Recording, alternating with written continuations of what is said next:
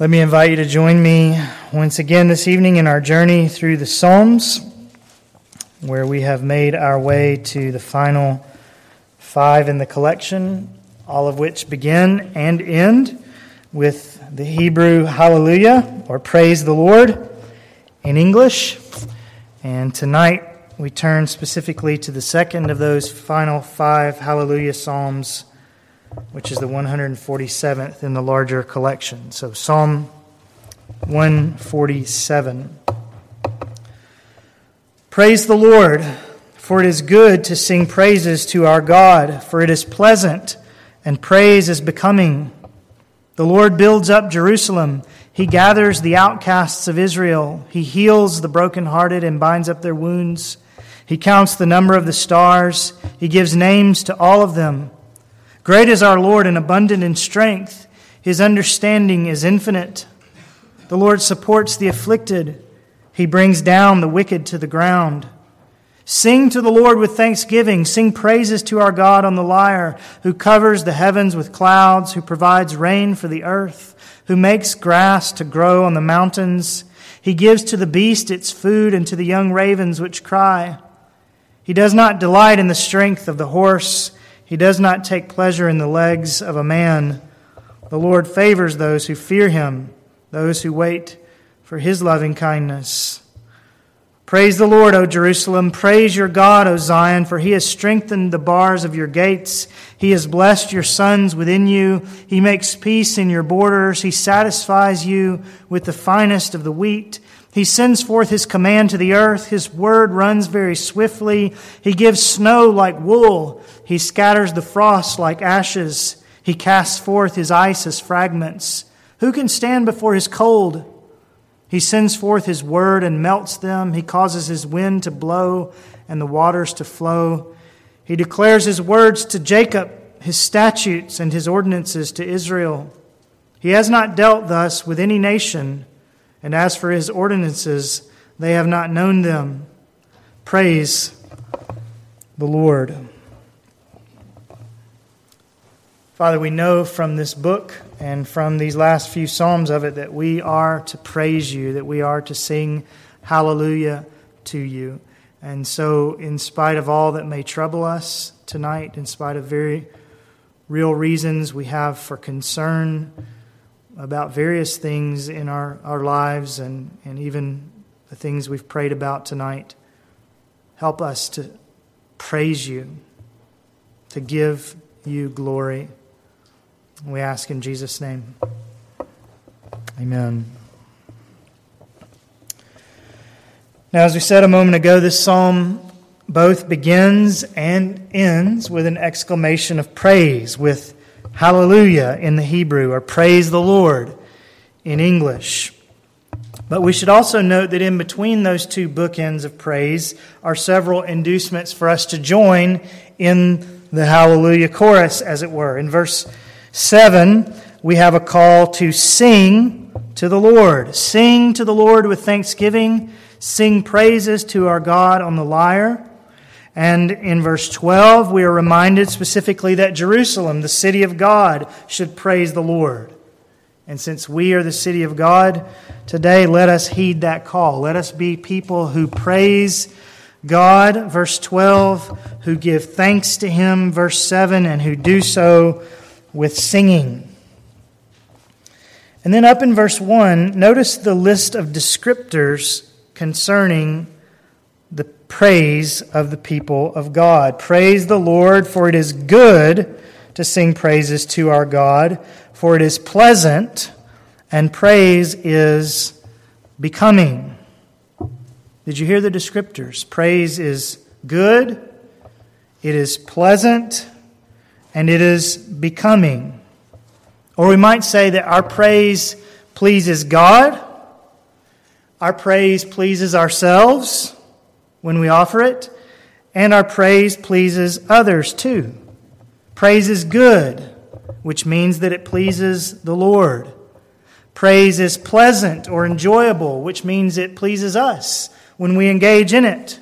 And praise is becoming, which means that it's attractive to others when they hear us doing it. I wonder if you've ever thought about those latter two ideas.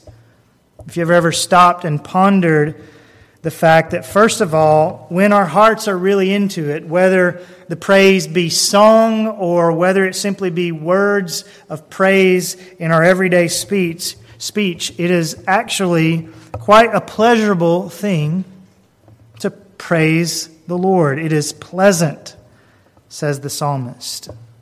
I hope you experience that when we sing together, or when you sing together as families or on your own. When I stand up here to preach, I usually experience some of the most pleasant and angst-free moments of my week.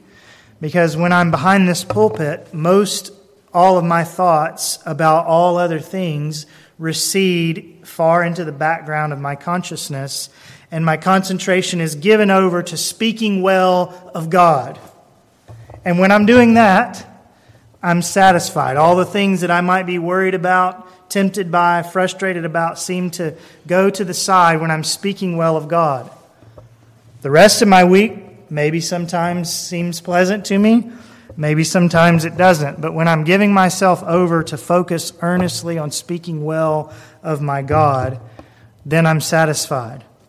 And I suggest it will be the same for you and for me in other parts of my week when I'm not standing behind this stand. If we will really learn to give attention to this matter of praising the Lord, we'll be happy. Life will simply be much more pleasant, much more enjoyable, both in the moments of praise and then even as we carry its afterglow with us, if we will simply give ourselves over to praising God. And I personally just need to do a better service to myself and to my God in this regard, and maybe you do as well. Praise is pleasant.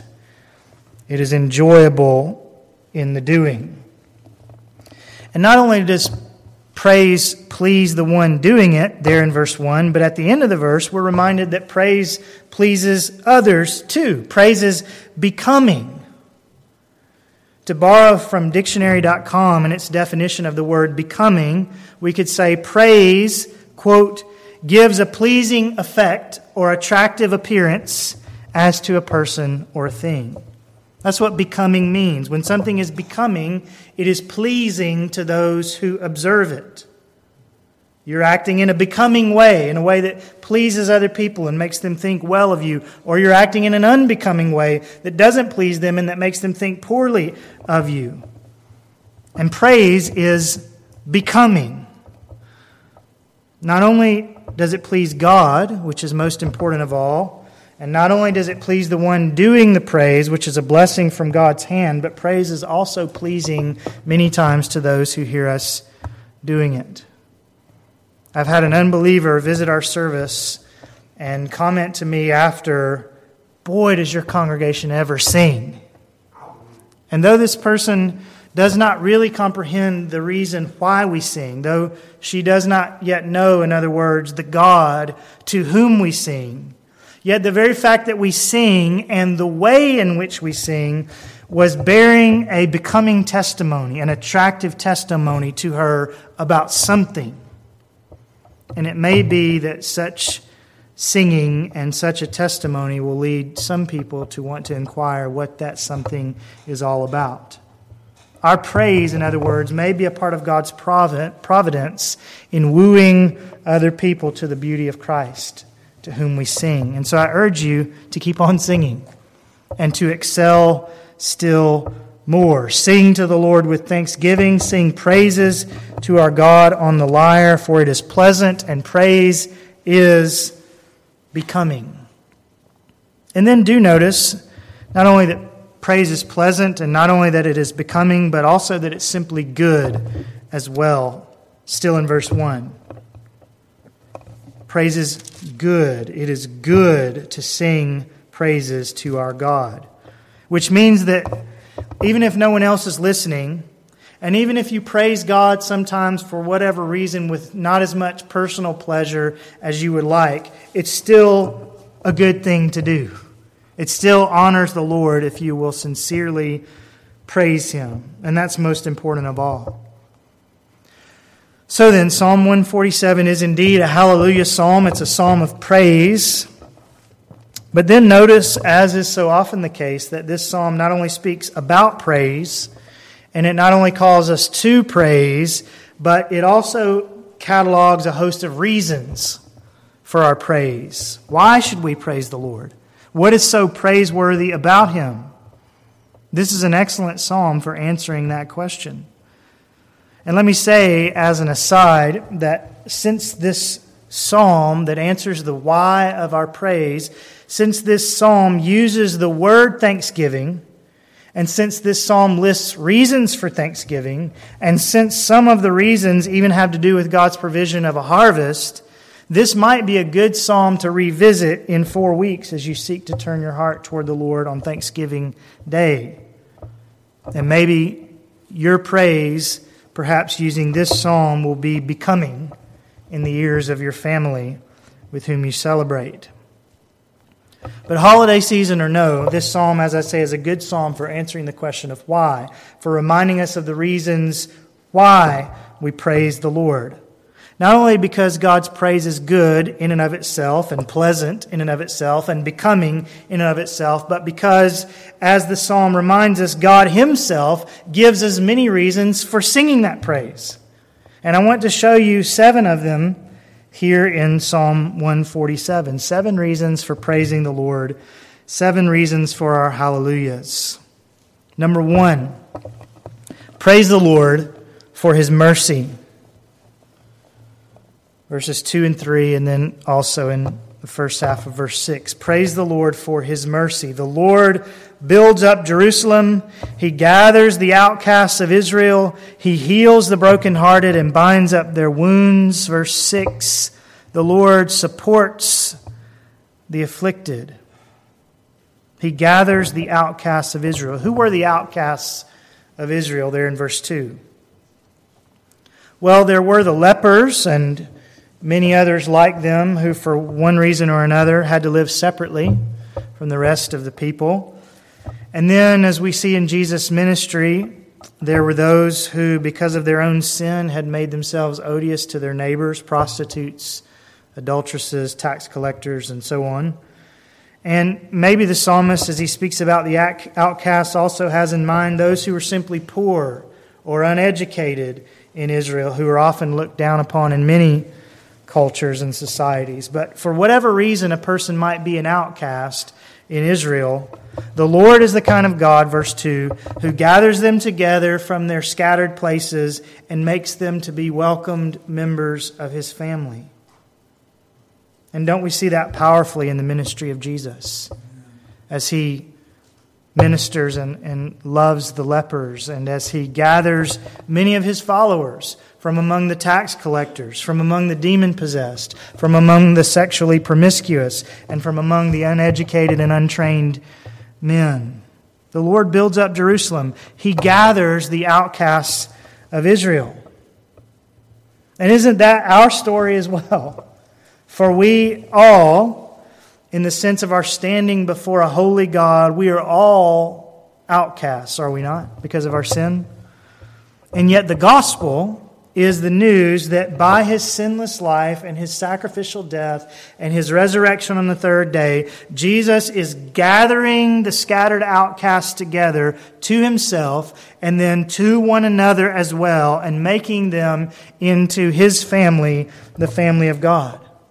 That is how the Lord builds up, verse 2, His New Testament Jerusalem, by gathering outcasts, aliens, strangers, ne'er-do-wells, and covering our sins and calling us His children and progressively transforming us into the image of His only begotten Son.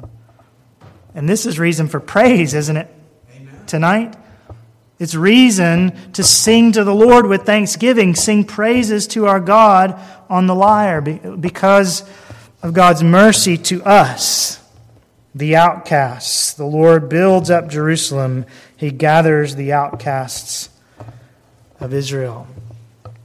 And then still talking about His mercy, notice His mercy also toward the brokenhearted, verse 3, and the wounded, the afflicted in verse 6.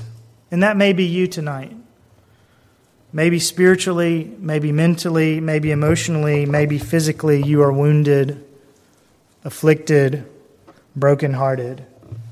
And this psalm reminds you that God sees and God knows. And if you are His child, though I cannot tell you how and though I cannot tell you when, these verses say in black and white that He heals the brokenhearted and binds up their wounds. The Lord supports the afflicted. And He will do that about the very things that we prayed for earlier in the service. And so if you're among the brokenhearted, the wounded, the afflicted, in the words of William Cooper, judge not the Lord by feeble sense, but trust Him for His grace.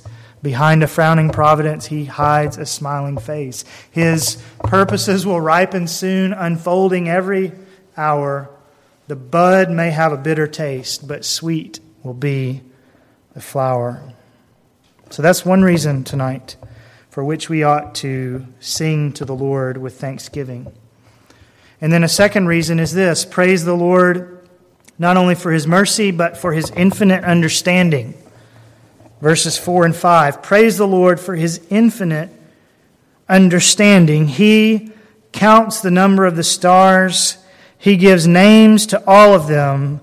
Great is our Lord and abundant in strength. His understanding is infinite. Some of you may have seen in the news in recent days that whereas scientists, astronomers had previously estimated that the universe consists of between 100 and 200 billion galaxies, a recent study has indicated that the prior estimates only logged 10% of what is now thought to be an accurate count. Scientists are now estimating, in other words, that the universe consists not of 100 to 200 billion galaxies, but of 1,000 to 2,000 billion, or 1 to 2 trillion galaxies. Not 1 to 2 trillion stars, 1 to 2 trillion star systems, each containing billions of its own stars. And that discovery is an amazing tribute to the image of God in man, that scientists have been able to come up with the learning and the equipment and the intellectual persistence to arrive at such a discovery. Man is an amazing creature indeed. But what of man's maker? The psalm would ask us. Not only did He create the men who were so marvelously able to estimate the number of the galaxies, but He created the 1 to 2 trillion galaxies, with each of their billions of stars. Great is our Lord and abundant in strength. And verse 4 tells us further that God counts every single star in each of these 1 to 2 trillion galaxies, and that He's given each of them names. And just to put that into perspective, our galaxy alone, the Milky Way, is estimated to have at least around 100 billion stars. And there are 1 to 2 trillion other galaxies. And so while we rightly marvel at the men and women who have been able to study and observe and calculate and give us estimates of the numbers of galaxies in the universe and the numbers of stars in many galaxies, what kind of God must He have that He can hold all of this in His mind so accurately, so completely, that He knows the precise number of the 1 to 2 trillion galaxies and the precise number of the billions of stars in each one, and He knows these things so minutely that He's given every star a name. He counts the number of the stars. He gives names to all of them. Great is our Lord and abundant in strength. His understanding is infinite.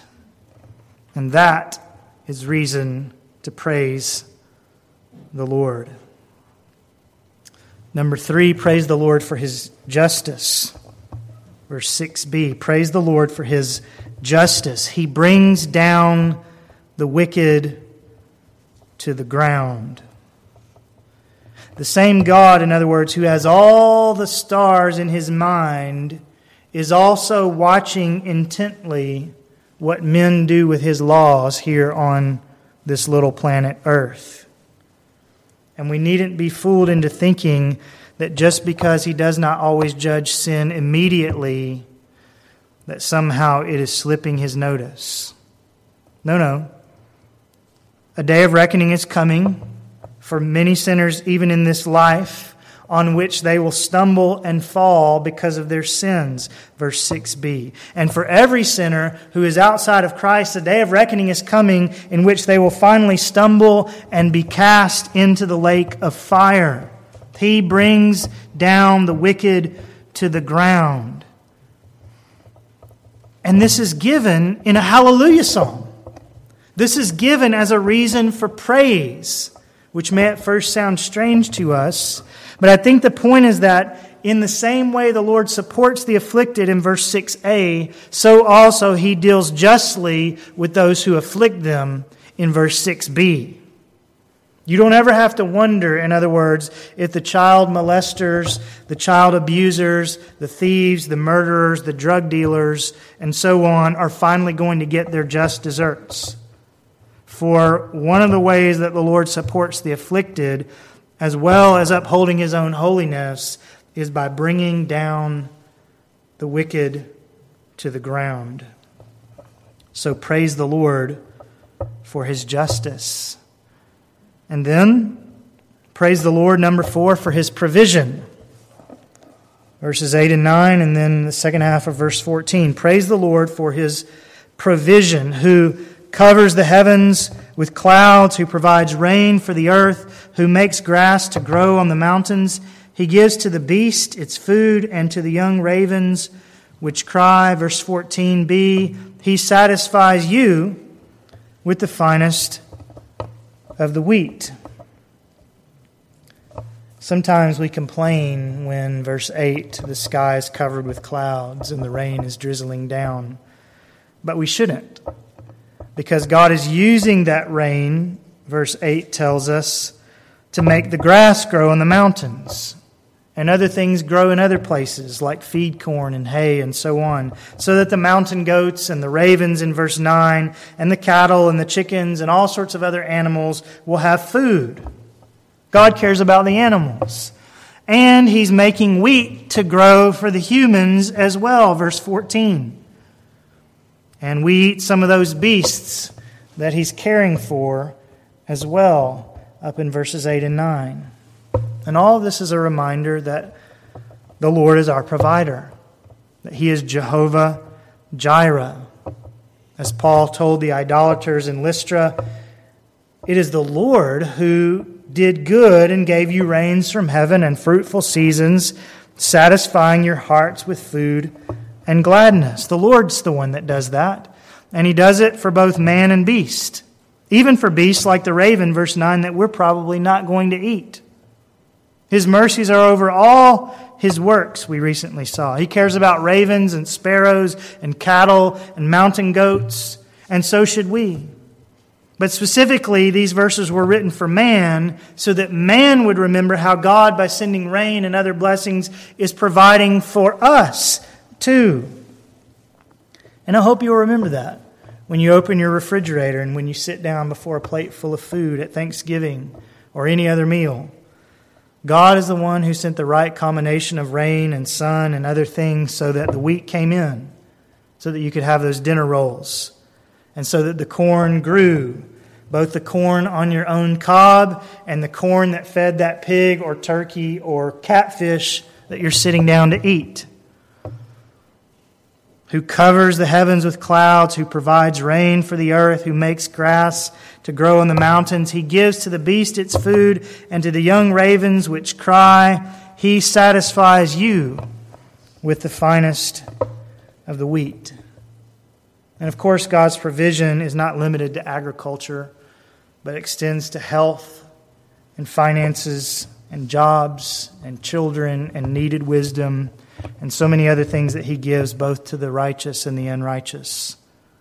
So praise the Lord for His provision. And remember, as we read in Psalm 67, that God blesses us. God provides for us.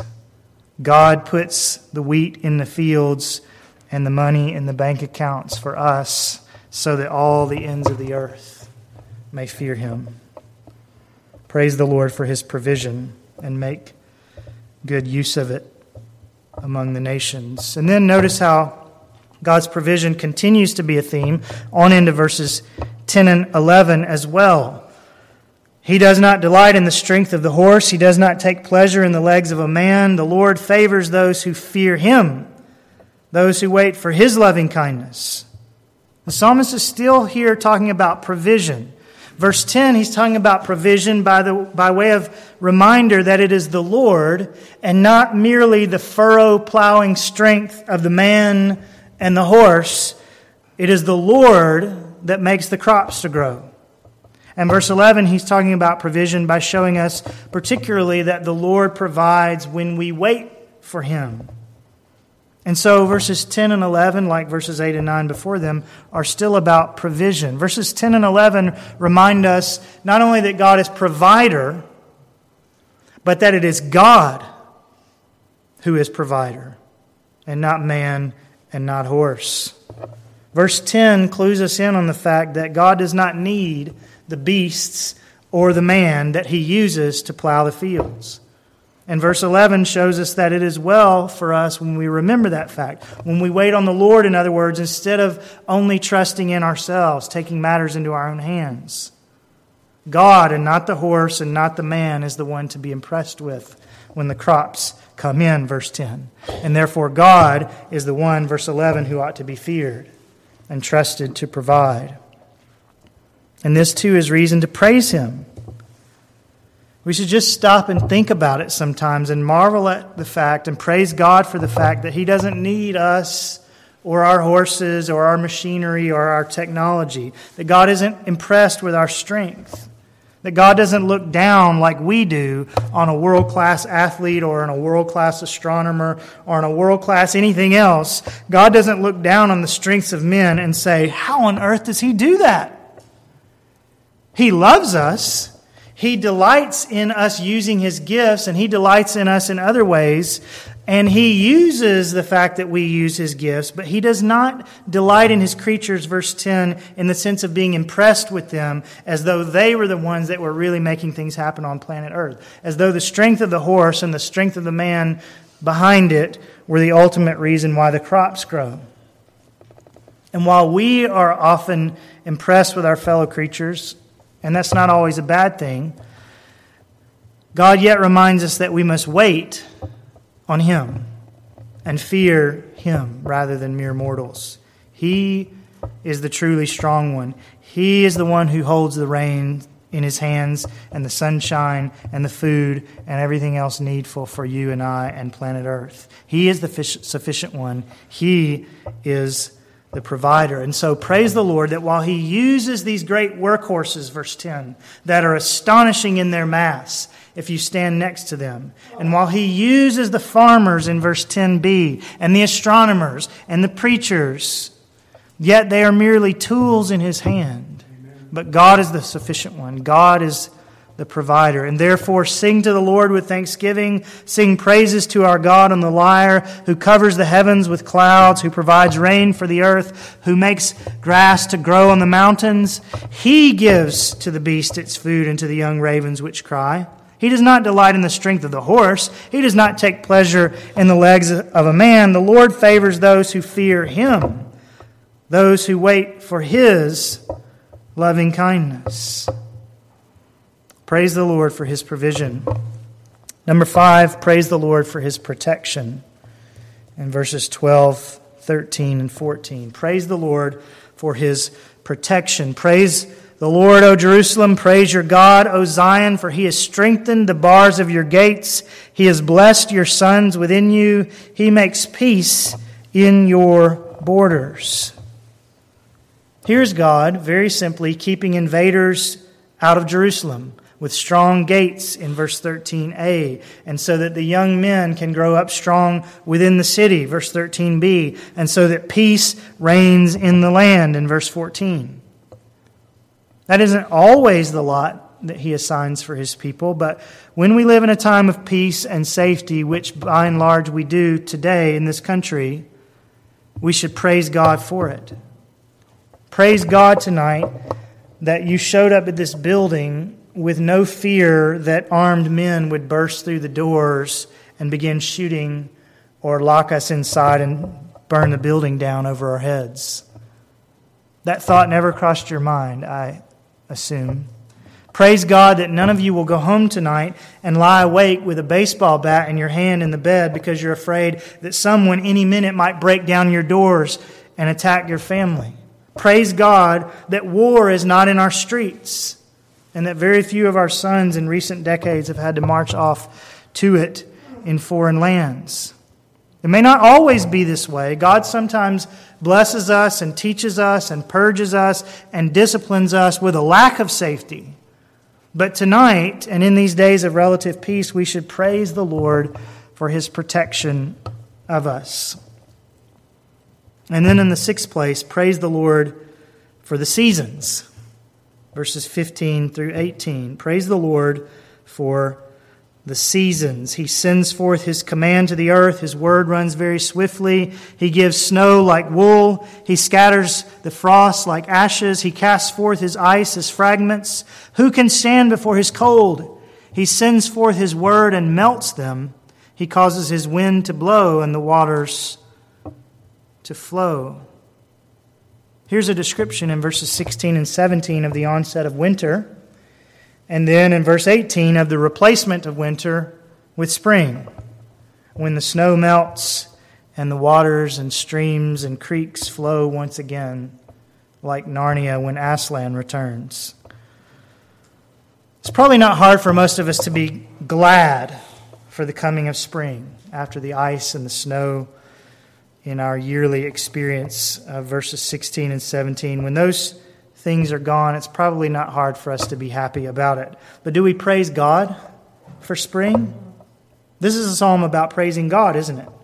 So, do you praise God when spring comes? Or when the autumn colors begin to blaze in the treetops?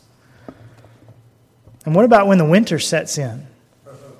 Verses 16 and 17, with its snow and its frost and its ice and the cold at the end of verse 17 that often just shuts us down.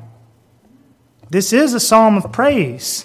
The psalmist is praising God, in other words, for the onset of an icy winter. And therefore we should too. Not least because of the pure white of the snow, which reminds us, Isaiah chapter 1, of how clean we become through the gospel. Though your sins are as scarlet, they will be as white as snow. But also, more to the point of this psalm, we should praise God even for the harshness of winter, because it is a reminder that God, and not we, is sovereign over our days. Winter reminds us that God is God and that we are not. And so a big storm comes, and the trees are covered with ice, and the snow is piled up between your ankles and your knees, and the roads are slick, and the temperature is 3 degrees, and the pace of life begins to freeze over as well.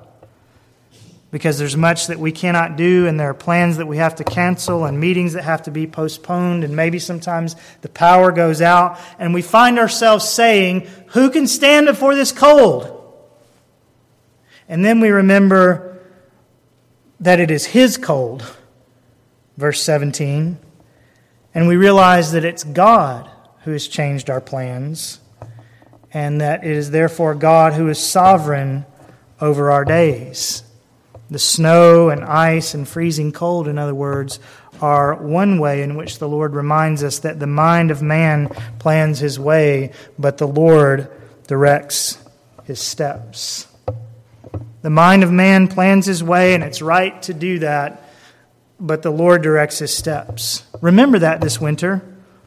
And instead of complaining about the snow, instead of kicking against the goads of the ice, just submit to the providence of God and see these things as reminders that your times are in His hand.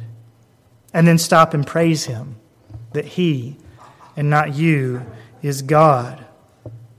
And then praise Him for spring as well, verse 18. When the freely flowing water and the return of life to the land reminds you of the flowering of the gospel of Christ that brings life, which is even more beautiful, into once barren places. Praise the Lord for the seasons. And then finally, number 7, praise the Lord for His word. Verses 19 and 20. Praise the Lord for His word. He declares His words to Jacob, His statutes and His ordinances to Israel. He has not dealt thus with any nation, and as for His ordinances, they have not known them. Praise the Lord. When the psalmist wrote those words, Israel was privileged among all the nations of the earth as the only nation to have had God's word given to them, the way God gave it through Moses and through the others of the prophets. God's word comes, we just read, and changes the seasons, and that happens across the earth, but in the way that God speaks through Moses and through the prophets in the Old Testament, only Israel heard His voice there. The Babylonians didn't have the books of Moses. The Philistines didn't have the prophets of the Lord, and no one else did either. And the psalmist uses here, or pauses here, at the end of all else for which he has praised his God, and he says, Lord, thank you that among all the peoples of the earth, you've given your word to us. You've chosen us as the recipients of this precious treasure. And the idea in these final verses is not that the psalmist is saying, we got your word because we are so special. The idea is that your word, God, is so special, and it's a tremendous privilege that it's actually come to us. What makes us special is that we've been given this great privilege of being the possessors of your word.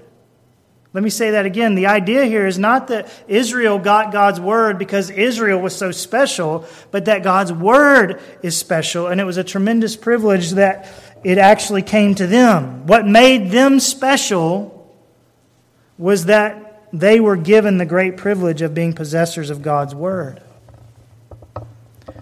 Now, praise God, we live in a time in which the word of God is no longer confined to one nation or people. We heard about that earlier. It's been translated and continues to be translated and preached into thousands of different languages. And so no ethnic group and no nation receiving the word of God today could speak like the psalmist does in verse 20 when he says, He has not dealt thus with any nation. Because God has brought His word to many nations. And that in itself is reason for praise, the dissemination in this New Testament era of the Word of God to the four corners of the earth. And yet there is still a sense in which, not as a nation or a people, but as the people of God, there is still a sense in which we can say with the psalmist here, he declares his words to Jacob, his statutes and his ordinances to Israel. He has not dealt thus with any nation. And as for His ordinances, they have not known them. There's still a way that we, as the people of God, can say, God, in a special way, you've given your word to us. We can't talk that way as a nationality, but we can talk that way as the people of God, because while all the nations of the earth and many tribes as well have access to the word of God in ways that were not so when this psalm was written, yet the fact remains that as regards understanding of the word of God, as regards really getting what the Bible is saying, God's people are still unique among all the peoples of the earth. For, Paul says in 1 Corinthians 2:14, a natural man, an unconverted man, in other words, a natural man does not accept the things of the Spirit of God, for they are foolishness to him, and he cannot understand them because they are spiritually appraised. A natural man does not accept the things of the Spirit of God, for they are foolishness to him, and he cannot understand them because they are spiritually appraised, which means that while verses 19 and 20 no longer apply to the access that people have to the Bible, those verses do still apply in a manner of speaking in terms of our ability to understand what it says, to really hear the words of God in this book. In that sense, your pagan neighbors as yet have not known them, verse 20. Does what I'm saying make sense?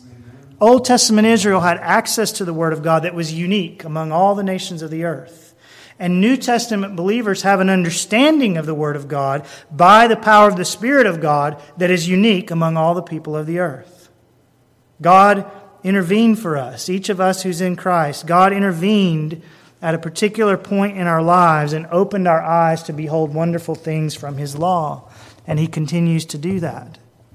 But he hasn't dealt thus with any other group of people besides those who are in Christ. He hasn't dealt thus with the world at large. And we see evidence of that fact in the way some of our friends and family who have the Bible sitting right there on their bookshelf have no interest in the Word of God at all. And in the way some of them, even though they have read the Bible, have all sorts of misconceptions about God and themselves and the way of salvation. They can't understand it because these things are spiritually appraised and they don't have the Holy Spirit. And we see this fact in the way that others that we know do not accept as valid even what they do properly understand in the Scriptures. And once again, the idea is not that we got to understand God's Word because we were so special. The idea is that His Word is so special that it's a tremendous privilege that God has actually enabled you and me, many of us, to be the ones who are able to understand it and able to receive it in our souls. What makes us special is not anything in ourselves, but that we've been given this great privilege of being the recipients of the Word of God. And along those lines, we can still say with the psalmist, as the people of God today, he declares his words to Jacob, his statutes and his ordinances to Israel. He has not dealt thus with any nation, and as for his ordinances, they have not known them. Praise the Lord. And so, for His mercy, for His infinite understanding, for His justice, for His provision, for His protection, for the seasons, and for His word. Praise the Lord, for it is good to sing praises to our God, for it is pleasant, and praise is becoming.